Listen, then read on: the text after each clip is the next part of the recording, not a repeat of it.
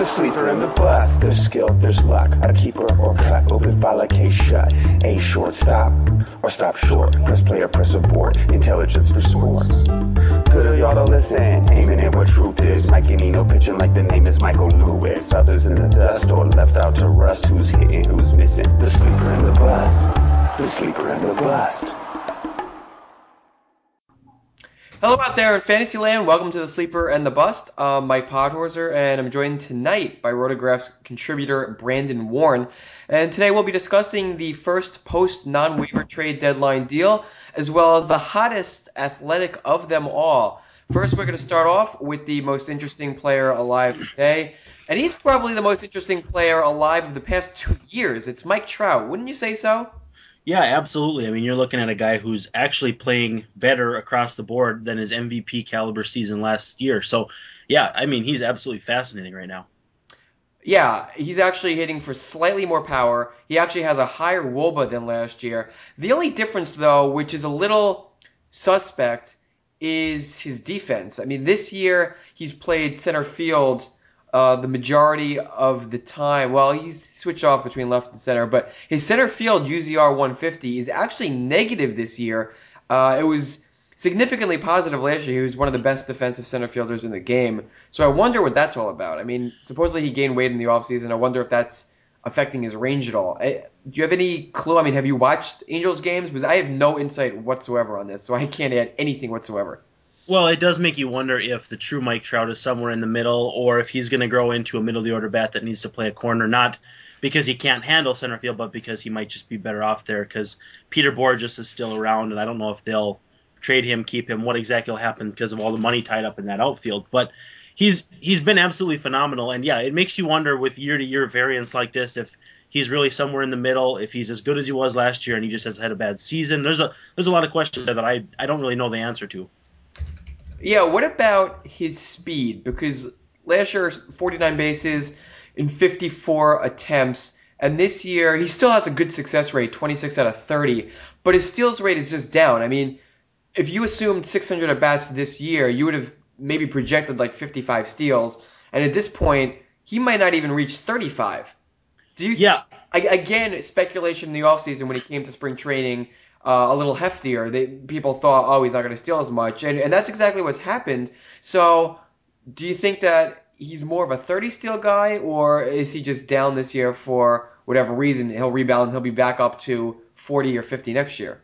well, what's hard to tell is what the difference is with his weight, if that's mattered at all. A big thing, too, is the Angels have been worse this year. They've just been terrible. And you're not going to try to steal as many bases and try to manufacture offense when you're not in games as much as you are, at least in my view.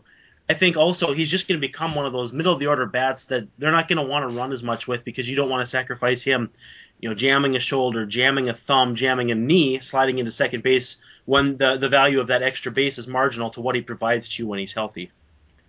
Yeah, this is true. The thing that jumps out at me is he has 8 triples this year, which is exactly the total he had last year. And I look at triples as another speed stat, and so that suggests that his speed is basically the same. And if you look at his infield hit percentage, it's higher than last year. So I don't think he's lost any speed at all. It's probably just an organizational thing that he just hasn't felt the need to attempt as many steals as last year, as opposed to a loss of speed. Yeah, he has more doubles too, which is kind of wild when he's 25 games behind last year's pace already. Yeah, that's also interesting.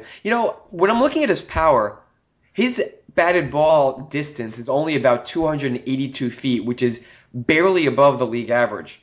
And obviously, last year's power was kind of a big surprise. Nobody expected him to be a 30 home run guy already. Maybe at his peak, but not already. And his average batted ball distance, again, suggests more like a 15 to 20 home run guy. So you wonder what he's doing to get past this distance, and how his home run per fly ball rate is so much higher than that distance would suggest. Yeah, it's almost as though he's maximizing attempts in some kind of way that would make you believe that he could actually control that. I don't. It defies the logic of what we're led to believe with all these rates. I mean, he hits healthy amount of line drives, gets a number of ground balls too, and he's still got the wheels to leg those out. But it'll be fun to kind of chart his evolution as a player because, like you said, he's already the most interesting player alive. That's right. I don't think there's any further he can go. Take that, Yasiel Puig. You're probably right, though. I don't think you can be much better than a 10-win player. That's right.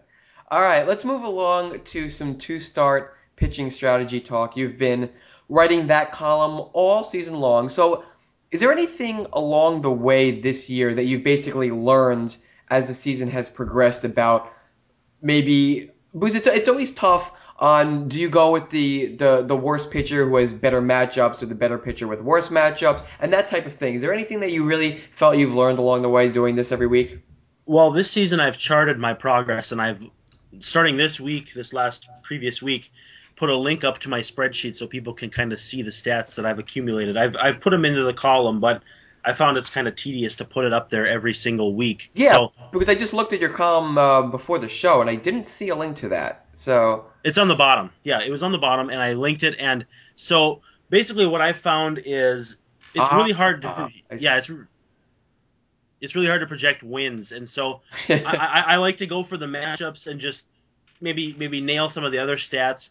And I don't know. I mean, I like the high ceiling guys, but also if there's like a Jake Westbrook with a couple decent matchups, and you know he's not going to kill you like he did to me last week or the week before. Sometimes you'll go with a safe matchup, and so I like to change it up a little bit. I might go with like a Felix Dubront who throws hard but is kind of wild. Like last year, he was one of my horses. This year, yeah, I might go with a Kevin Correa on two good matchups, or a Jake Westbrook, or like a Carl Pavano in previous years. You know, a safe guy who might give you nice, solid outings, but he's not going to strike out more than a guy every other inning. So I was actually at a wedding last night, and I made a mistake. So I talked to the guys that I didn't know these guys. I introduced myself, and they started talking about baseball. And the guy next to me is like, "My pitcher gave up 10 runs last night." So I said, "Oh, you had Francisco Liriano, didn't you?" And he's like, "Yeah." So I tell him, I write for Fangraphs. Big mistake, because literally every 10 seconds they were peppering me with another question. I'm like, seriously, we're getting wedding speeches here. You're talking over the speeches. Come on now. I, as much as I love fantasy, I want to hear these speeches. Anyway, I said, Liriano in Colorado, I have him on my team. He was on my bench. I automatically bench pitchers no matter what at Coors Field, which begs the question, how do you deal with two-star pitchers at Coors Field if one of them is at Coors?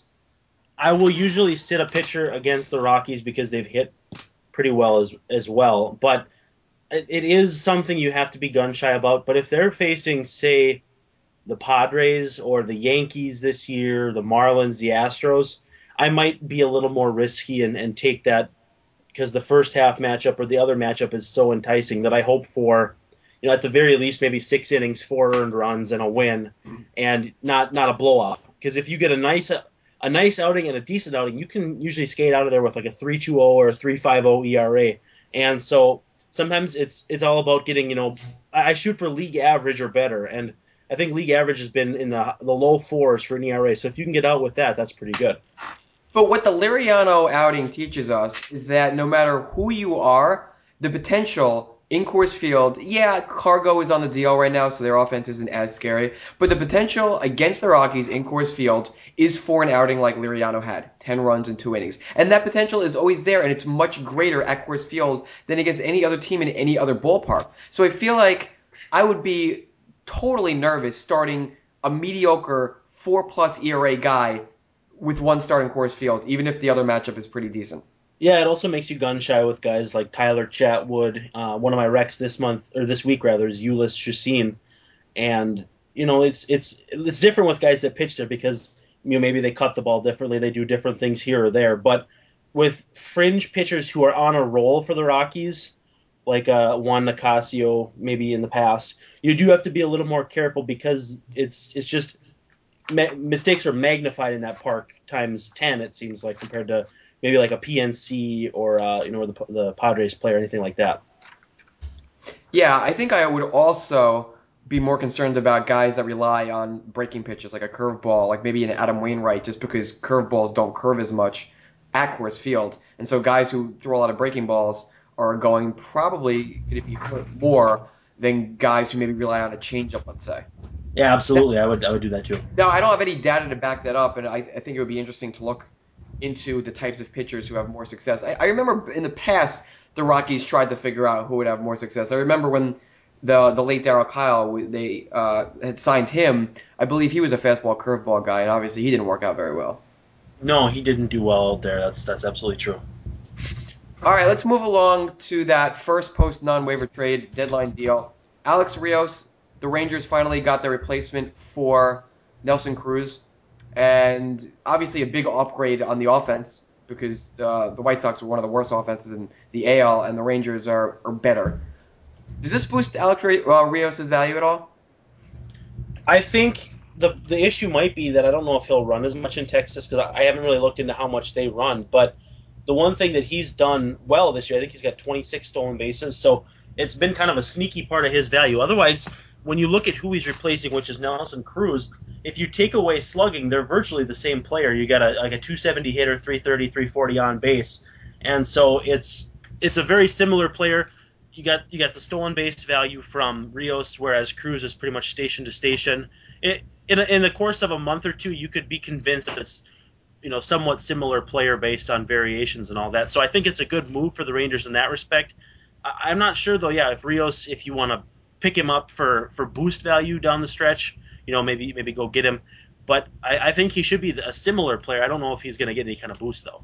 Yeah, I'm basically on the same level that I think the knee-jerk reaction is, oh, he's getting out of a terrible offense in Chicago, he's moving into Texas, and this is going to be a real nice boost to Alex Rios' value. But here's the thing, the ballparks, yes, the ballpark at Arlington is a hitter's park, but it's better on the home run front for lefties. So in Chicago, in U.S. Cellular Field, that's a much better home run park for righties than in Texas.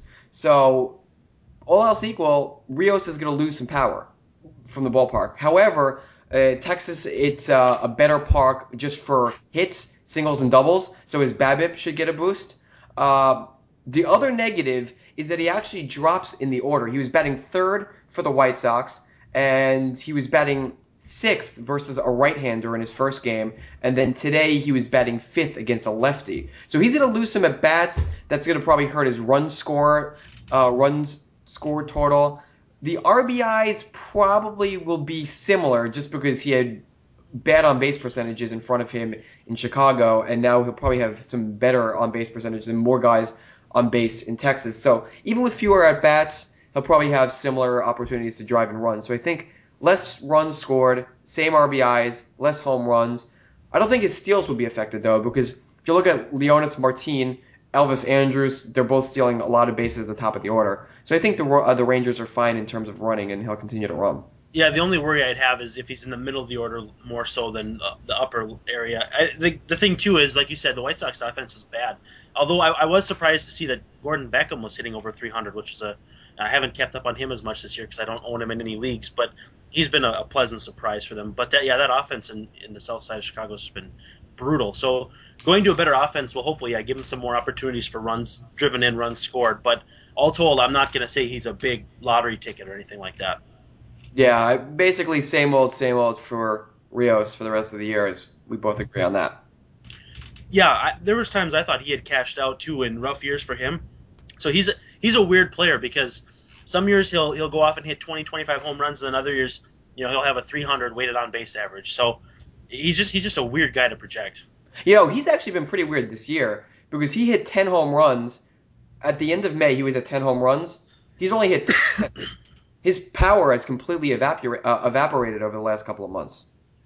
Yeah, and in Toronto there was talk of, well, when is this power going to come? When is this power going to come? And then it kind of came and went and came and went. And if he has good years, he's really good, and if he has bad years, he's just awful. So he's a weird guy, and they also, I believe, have him signed for next year at the same rate. And then there's a trade kicker where his option goes up by $500,000 for 2015. So it's an interesting trade for the Rangers because Cruz will be back presumably at the beginning of next year, so they're going to have some decisions to make.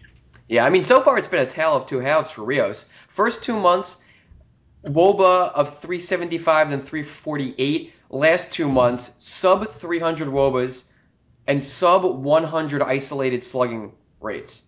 So he's just offensively been absolutely missing these last 2 months. And obviously the Rangers are going to cross their fingers that the good Alex Rios is going to show back up for these final month and a half. Yeah, that's a microcosm of his career. Jekyll and Hyde, when you not really know what you're going to get on any given season, any given day, any given month. It's just too tough to tell. Yeah. All right, let's move along to Josh Reddick, who has had one heck of the last couple of days. 3 home runs on Friday, 2 more home runs on Saturday. Today, he failed to hit a home run, and everybody on Twitter is wondering, what is wrong with Josh Reddick? No, that didn't actually happen.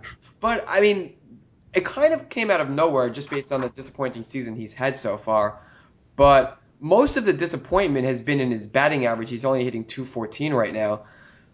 What do you make of this guy? I mean, he obviously missed time due to a wrist injury, and last year was a surprise to begin with. So you kind of come back to this year and be like, oh, he's just reverted back to this not being a very good player. But I mean, what do you think of him for the rest of the year?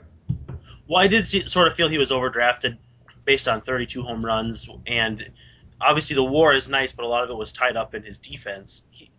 He struggled this year. I mean, that's pretty blatantly obvious. But you see, a lot of his rates are either in the ballpark of what they were last year or better. We're talking about walk rate, strikeout rate. Now, the batting average on balls in play is tumbled down to 235 from 269 last year, and that certainly can tell part of the tale. But when you think about how hot he's been the last couple of days, that's jumped his OPS from 613 to 684. And at this point in the season, that's a huge jump. That's crazy. So I think, yeah, it's absolutely unbelievable. So to need 5 home runs to do that, though, that also tells you how poorly he'd played up to that point. Yeah, you know what also is really crazy is that last year in his breakout season, he had a 14% home run per fly ball ratio, which is not crazy. All his home runs came because he hits a ton of fly balls, nearly a 50% rate. His batted ball distance, though, was below the league average last year. He was only at 277 feet. So we were talking about Mike Trout and having a ridiculous home run per fly ball rate given his batted ball distance. Well, Reddick was the same way. This year, his batted ball distance is actually up at 285 feet, which is actually higher than Mike Trout. And now Reddick's home run per fly ball ratio is a more reasonable 10%. So I think that 3 home runs followed by the 2 home runs was basically what he was due for. I mean, I think he was getting a bit unlucky in terms of the home runs, and he was overdue for some power. And so this just merely brings him back to where he's supposed to be, rather than like, ooh, now he's going to have a hot last month and a half, and you got to get him on your team. Yeah, it's regression in the sense that when people think regression means only backwards, it's just regression in terms of progression. He's if you look at his numbers as a whole and don't look at the splits, you're like, oh, this guy's been terrible. But the rates and all that kind of tend to add up more with 10 home runs rather than 5. Yeah, that's absolutely true. And it's actually funny because I was starting Rajai Davis in one of my leagues for the last week, thinking he was going to be an everyday guy with Melky Cabrera on the DL. For whatever reason, that hasn't happened. They chose Emilio Bonifacio to start every night instead of Rajai Davis. So I'm just getting zeros every single day. And this was what was it? I think it was Friday night. And I was in... maybe it was yesterday. Maybe it was yesterday afternoon. I don't know. I was away from my computer. I was on my phone, and I'm looking for a replacement for Rajai Davis, and I see Josh Reddick hits 3 home runs, and I need an outfielder, and I hate being that guy who sees a player hit 3 home runs and immediately pick him up the next day, because I always laugh at those people, and that ended up being me, because I'm like, oh, I'll pick up Josh Reddick, and he rewards me with another 2 home runs. So Yeah, I I think you're laughing last there, at least for right now. Now maybe you can flip him to somebody like that guy now. That might be your angle here. Yeah, this is true. Because I don't know. I mean, he hits a lot of fly balls, and he hits a lot of infield fly balls. And so he's the type of guy who's going to have a low BABIP. But 235 is really low. It's not something that I expect to continue. But still, even if his BABIP does jump, he's still no better than like a 250 hitter. Yeah, I think if you would run his figures in like an xBABIP cruncher to figure out what his expected batting average on balls in play, it's probably not nearly as low as 235, but I'm not sure if it's 270 or 269 like he had last year either. It might be somewhere in the middle. Yeah, I mean the good thing is that he's still stealing bases. Last year he stole 11 in about 611 at bats. This year he has 8. So extrapolated over the same playing time, he'd be nearly at 20 steals. So this is like a 2020 guy in a full season, and that's pretty darn good. Yeah, it's a guy you can watch and try to squeeze value out of maybe later on. That's for sure. All right, let's move along to, well, we're going to stay in the state of California to Los Angeles. And finally, the official move that Ernesto Frieri is no longer the closer, which is what I've at least assumed for the last couple of days. I picked up Dane De La Rosa in a couple of leagues, and no official announcement has been made on who the replacement closer is going to be. But to me, I personally think it is Dane De La Rosa. Would you agree with that? Yeah, I tend to agree with that. And you look at De La Rosa's numbers. I mean, he's a 30-year-old guy who's only thrown something like 65 career innings, so it's hard to project a great ceiling for him. I mean, he throws hard, but you look at his rates: 8.0 strikeouts per nine, 1.23 WHIP. Throws 95 miles an hour. There's some projection there, but he doesn't look like a guy who's going to light it up. He just seems like kind of a steady, solid ninth inning option. Now, the biggest thing there is this is a bullpen that's been in flux all season long. They've used 24 pitchers on this team total. 17 different people have been exclusive relievers. It's 18 if you count Jerome Williams, who started more than half of his games. So, I mean, you're talking about a bullpen that's consistently rolling through guys. And so to get any stability in the ninth inning is going to be huge. Yeah, and actually the latest news on his Fangraphs page was from yesterday, and that is that De La Rosa will likely be called upon if there is a save opportunity Saturday. And that coincides with Frieri officially being removed from the closer role. So it seems like De La Rosa is the man now until he blows his first save. I think you're probably right. And the funny thing is, if you look at the walks, the whip, I guess I should say, and I know whip isn't as fondly looked upon in the sabermetric community maybe as it has been in the past, but I like to think of it as like a pitcher's blood pressure, where if it's up, you can sense issues in the future. The whips of this bullpen are just unbelievable. I mean, they're all 135, 140 or higher, and so you get a guy like De La Rosa who's at least got a reasonable whip. I think it's like 122, 123. He's the only one who's keeping the bases relatively clean, and that's what you need in the ninth inning. Yeah, and he induces a lot of ground balls, and you don't normally see that in a closer because they're usually a high strikeout fly ball pitcher because they usually throw high fastballs. But you see Jim Johnson in a similar mold, tons of ground balls, throws hard but doesn't have a great strikeout rate. Dane De La Rosa actually has a pretty good strikeout rate, mediocre control. But if he's reducing all those fly balls and the home runs, I mean, that's something that you want to see in a closer. So I think right now he is the best guy, especially in terms of skills in the bullpen, and I think he can run with it for a while. Yeah, the one thing that's strange is that the Rays let him get away, and usually if a pitcher has any value that can be squeezed out of him, the Rays are going to find it. And so, it does make you wonder where this is all coming from, but he's pitched very well, and it's not like it's a tiny sample. I mean, 53 innings, 53 appearances, that's, for a reliever, a decent sampling in one season to at least give a guy a shot, if you ask me. All right, let's continue our California theme and move along to San Diego, where Tyson Ross is back in the rotation, and damn, Tyson Ross is pitching well. His last four starts, 1.33 ERA. That's only four earned runs over 27 innings, over a strikeout per inning, 3.3 walks per nine. What is going on here? Is he suddenly worth a shot in mixed leagues? Yeah, I would say so. I mean, he throws relatively hard, gets about a league average strikeout rate. The walks are a little high, but not all that concerning. But you love the ground ball rate in conjunction with a league average or better strikeout rate. That's just, for me. That's what I love. And he's 3-1 in the last four starts, four earned runs in 27 innings pitched, 28 strikeouts. Now, he did lose to the Yankees, who have one of the worst offenses in all of baseball. He's beat the Reds, the Diamondbacks, and the Brewers, who are all about league average offenses. So he hasn't really faced any kind of juggernaut or anything like that. But I still think there's projection in his peripherals and the fact that he's going to play half of his games at Petco, where you can feel pretty confident in giving this guy a shot down the stretch.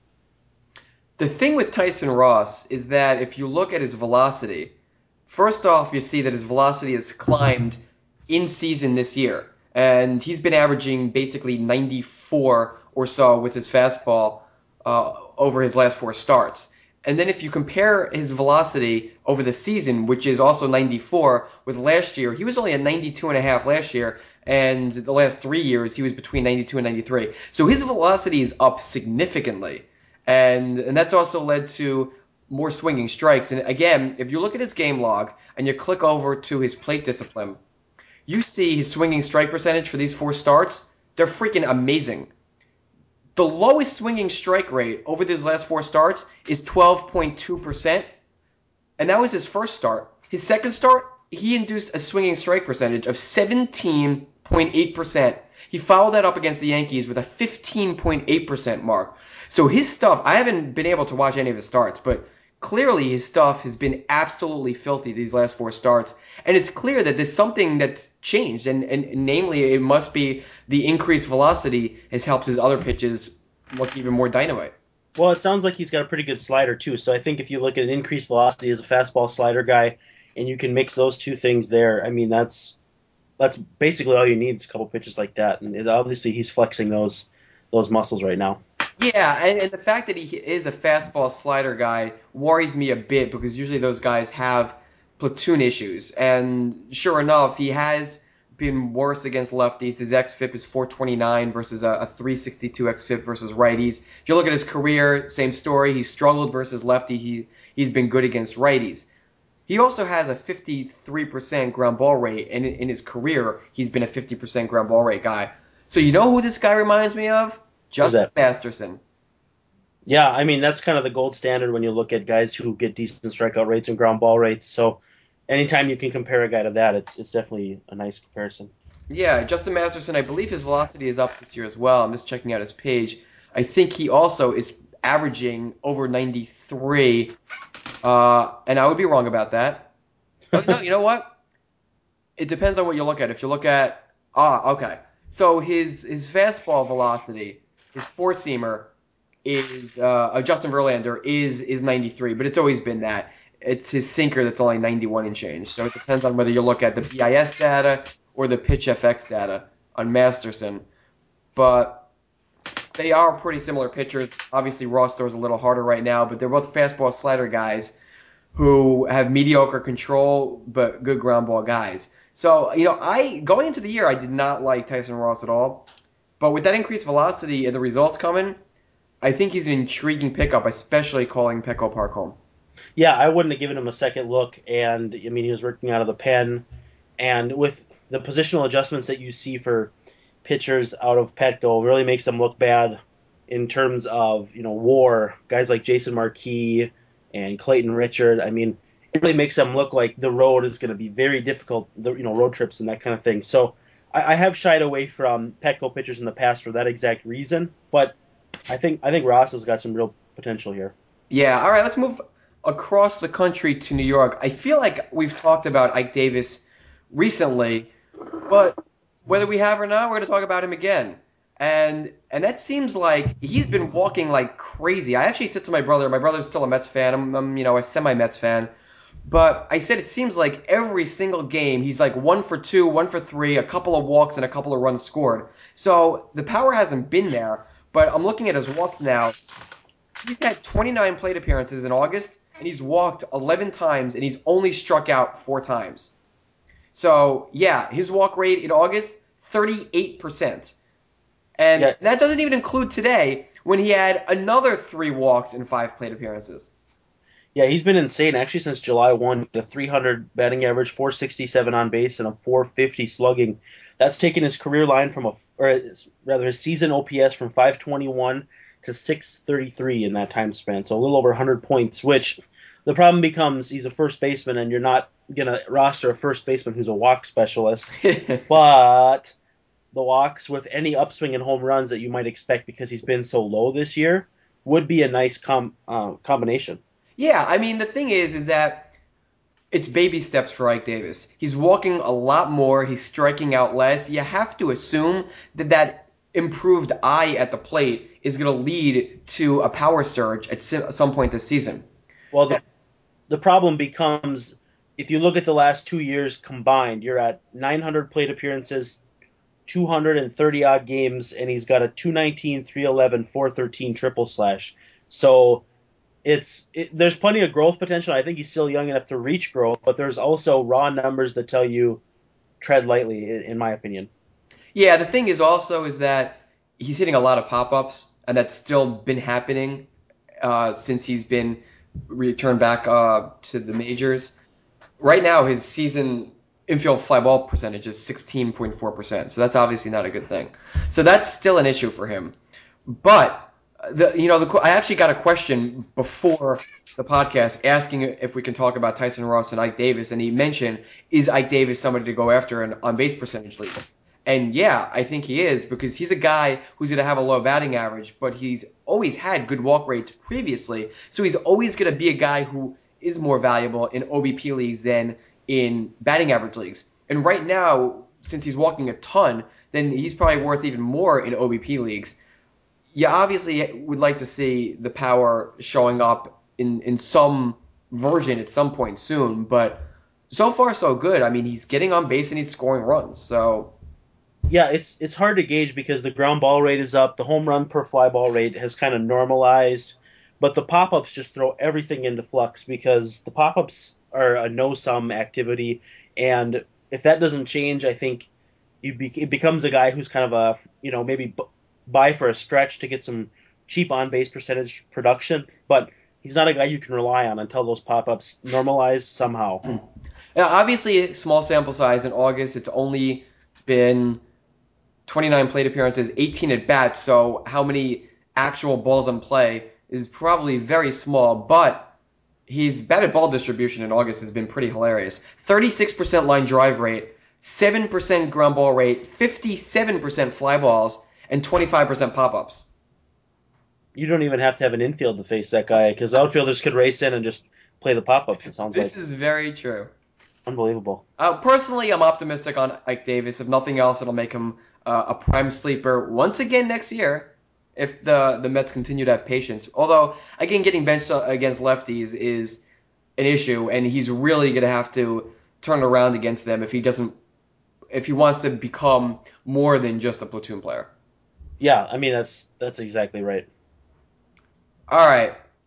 Speaking of struggling corner infielders, Will Middlebrooks, not Xander Bogaerts, has been called up, and it looks like he'll be the third baseman for the Red Sox for the foreseeable future. I guess until he just completely stinks up the joint, and then they're like, "All right, Xander, it's time for you to get your call up and make your debut."